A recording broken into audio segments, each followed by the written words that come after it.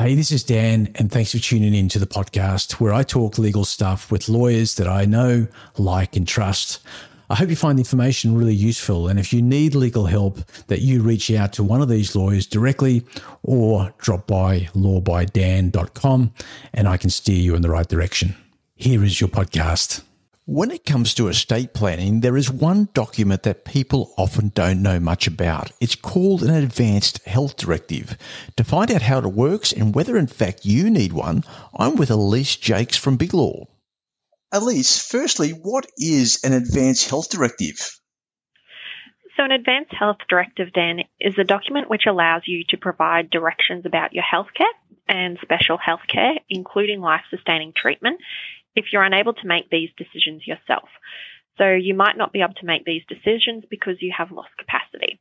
An Advanced Health Directive can also be used to appoint an attorney to make healthcare decisions for you. You may want to do this particularly if you haven't already appointed an attorney for health matters under your enduring power of attorney. Who can actually make the Advanced Health Directive?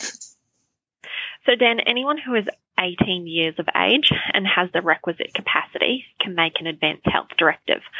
As part of making your Advanced Health Directive, however, your doctor will need to sign a certificate that you appear to understand the nature and effect of the Advanced Health Directive that you are making, and that you're also capable of making it freely and voluntarily.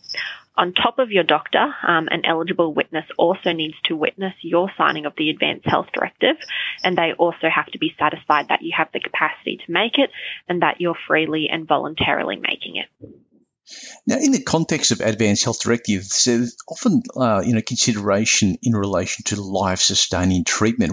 What does it actually mean? So life-sustaining treatment, Dan, is exactly as it sounds. It's treatment which is aimed at sustaining or prolonging your life when you are nearing the end of it. These treatments can include things like CPR, assisted ventilation, and also nutrition, such as like a feeding tube. Now, what if a person actually doesn't want the life-sustaining treatment when they're nearing the end of life? So in the Advanced Health Directive, that person can give directions about their life-sustaining treatment preferences, including whether they want to consent to such treatment or they want any treatment to be refused, which is aimed at either sustaining or prolonging their life. Now, I'm assuming that there's probably lots of people in the community that have perhaps an enduring power of attorney, but they don't have an Advanced Health Directive. What happens? I mean, what's the differentiation between the two? So if you have an existing enduring power of attorney, which appoints an attorney for personal, including health matters, then without an Advanced Health Directive, that attorney can make decisions about your healthcare for you, including life-sustaining treatment. Your attorney under your enduring power of attorney, however, cannot make decisions about special health matters. So special health matters includes decisions about removal of tissue for donation to another person, termination of pregnancy, and also some experimental healthcare. What happens when a person doesn't actually have an Advanced Health Directive or an enduring power of attorney? Are they, potentially at risk? Well, without either document, Dan, then a statutory health attorney would be the person who has the power to make decisions about their healthcare if they're not able to do it themselves. So in Queensland, the legislation actually provides an order of priority as to who would be your statutory health attorney. So that can include your spouse, an unpaid carer or close friend, or even relative who is over the age of 18 years. I guess the risk is if they don't have any of those people in their life, then the public guardian could act as their statutory health attorney in those circumstances. Hence why I suspect that it's important that somebody actually has an Advanced Health Directive so they've got some say into who should make these decisions for them. Well, if the person has specific directions or wishes about their healthcare, particularly, end of life or life-sustaining treatment, then they should consider making an Advanced Health Directive. It's important, however, they don't only just think about their healthcare decisions and who would make those decisions for them. They also need to think about who would make personal and financial decisions for them if they lost capacity.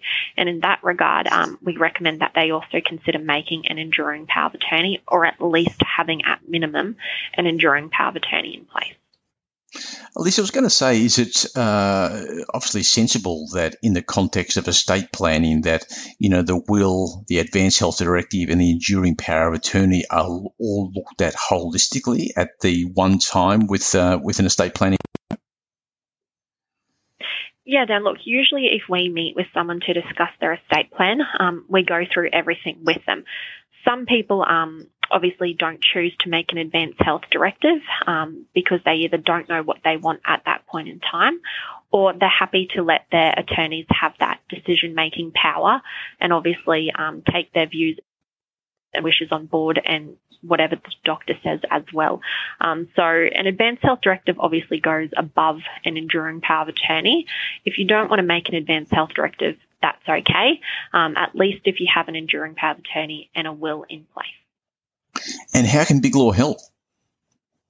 Then, look, if you contact us, we can obviously make an initial appointment to go through everything with that person and what they actually are looking to achieve. Elise, thanks for joining me. Thanks, Dan. Thanks for listening to the podcast. You can find me on all social channels, including Instagram, Facebook, TikTok, and YouTube with the handle Law by Dan, or simply drop by lawbydan.com.